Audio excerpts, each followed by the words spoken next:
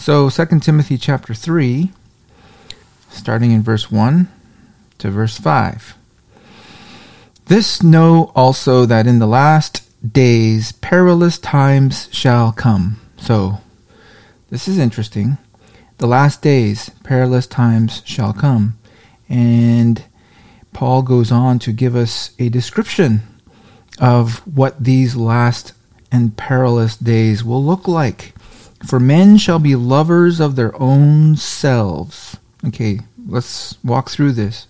What you're seeing is an up-to-date description of the day in which we live. I mean, this is about as descriptive and as accurate of a commentary of today as you're going to get. Selfish. Men shall be lovers of their own selves. We live in a self-absorbed, selfie-crazed, selfish generation. Covetous. As much as we see the benefits of social media, we also know that one of the great dangers of social media is evoking that sin of covetousness, where we see the perfect lifestyles of those around us. Of course, it's not perfect. It's just what they decide to share. And we want that. And our lives, our marriages, our families, our whatever doesn't measure up to that, and so we covet. Boasters. We see that. Proud. I mean, we have a whole month dedicated to this. Blasphemers. And yes, we've been lamenting about how people just without any fear, any thought, just blaspheme God's name, Jesus' name. Blasphemers. Disobedient to parents. And we are seeing that. We are seeing a generation that's becoming more and more difficult to honor the older generation. It's not just speaking of parents in the absolute sense, it's speaking of how the younger generation ought to give respect and honor to the older generation. We see the opposite today. They despise the older generation, don't they? They think them to be really not very useful because they don't know how to work the technology. This is an evil thing. Unthankful. That is a characteristic of today. Unthankful. I hope all of us will always take just a brief moment to thank the Lord before our meals. It always grieves me when I see even Christians just sort of dive into their meals without even having any thought to thank God for the meal in front of them and for the power to enjoy it. God gives us both. Unholy, without natural affection, yes. Truce breakers, yes. Covenant breakers, false accusers, liars. We see lies and deceit filling the airwaves. You don't know truth from error. Incontinent, that's basically the lack of self-control. We're just running roughshod over everybody because we want it. There's no control of self. Fierce, that comes out of that lack of self-control. Despisers of those that are good. Yes, we see that. Traitors, heady, high-minded, lovers of pleasures more than lovers of God. I mean, this is about as compact of a narrative as you can get for today, and it's extremely spot on. This is our generation. This is the day in which we're living. These are the last and the perilous days. And then this little phrase in verse 5 that I want to focus on.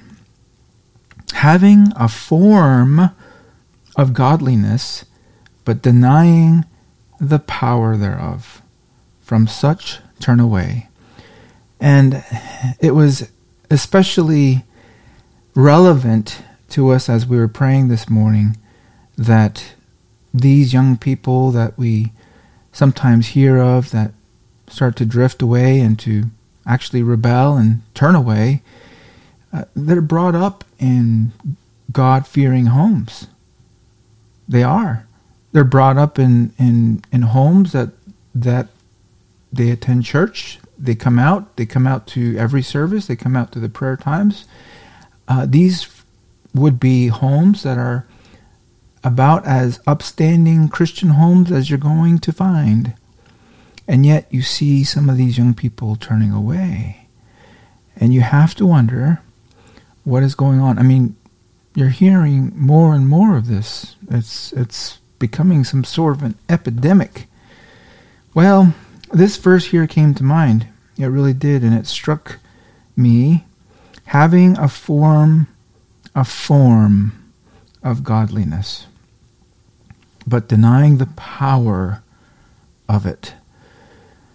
And this is the thing that we have to be so careful of. I think that we are, of maybe any people, susceptible to this sort of thing where we are content and satisfied and feeling even a little smug about our form and the fact that we have a form of godliness. There is the pattern of godliness. You know, we go to church, we read our Bible, we say our prayers, and all of that. There's a form of godliness. But is there the power thereof? That's the thing. And that's the thing that I'm praying for myself.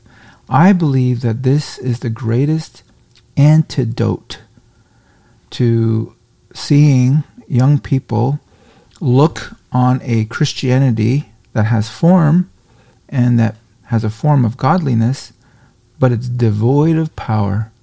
And so all the things of the world become a lot more interesting because this here, it seems so empty as well. This form of godliness. There's no power. There's no substance to it. And I know that we all go through these seasons where that's just exactly the way we feel. And we have ups and downs. But generally speaking, I think in the church today, we need to enter into a season of power. We need to enter into a season, generally, where it's not just we're maintaining the form of godliness, but we have to be enjoying the power. Because when you enjoy the power, the fruit of the Spirit comes out. It comes out in every aspect. Love, joy, peace, long-suffering, it all comes out. And so if you want a church to love one another like they ought to, and not just go through some duty, then you need to have that power. The power of this godliness working out. The joy. Who can refute? Who can deny? Who can turn away from a Christian who is just on fire with joy? It's going to be really hard to turn your back on that and say, well, they're just a hypocrite or something like that. Somebody who really has the joy of the Lord, that is your strength. You know, these young people, they're looking for something to fill the void in their heart is what it is. And they're grabbing onto every shiny thing that comes down the feed. And there's plenty of it. And they're just saturating their minds. You know, our young people in our church here just came back from a youth camp where they had this 1 week set aside to give themselves to prayer and to the Word and to good, wholesome Christian fellowship and fun. And that's a good thing. But it's 1 week. And then it's back to the barrage of the world and all of its allurements. I mean, it's what we need to see is not just these shot in the arm events. You know, we all are engaged in these, and they're good, and they should be done.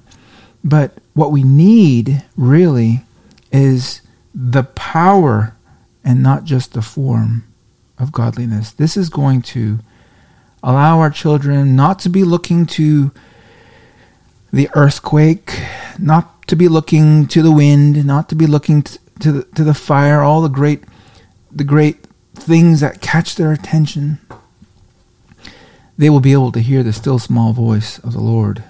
That's where the Lord is. And that's where the power is, the real power. It's not in all these flashy things that they're clamoring after. So, my prayer for us as a group, my prayer for me as just an individual, certainly my prayer for our own church, is that we will not merely have a form of godliness without the power, but that we will enjoy the Holy Spirit's power.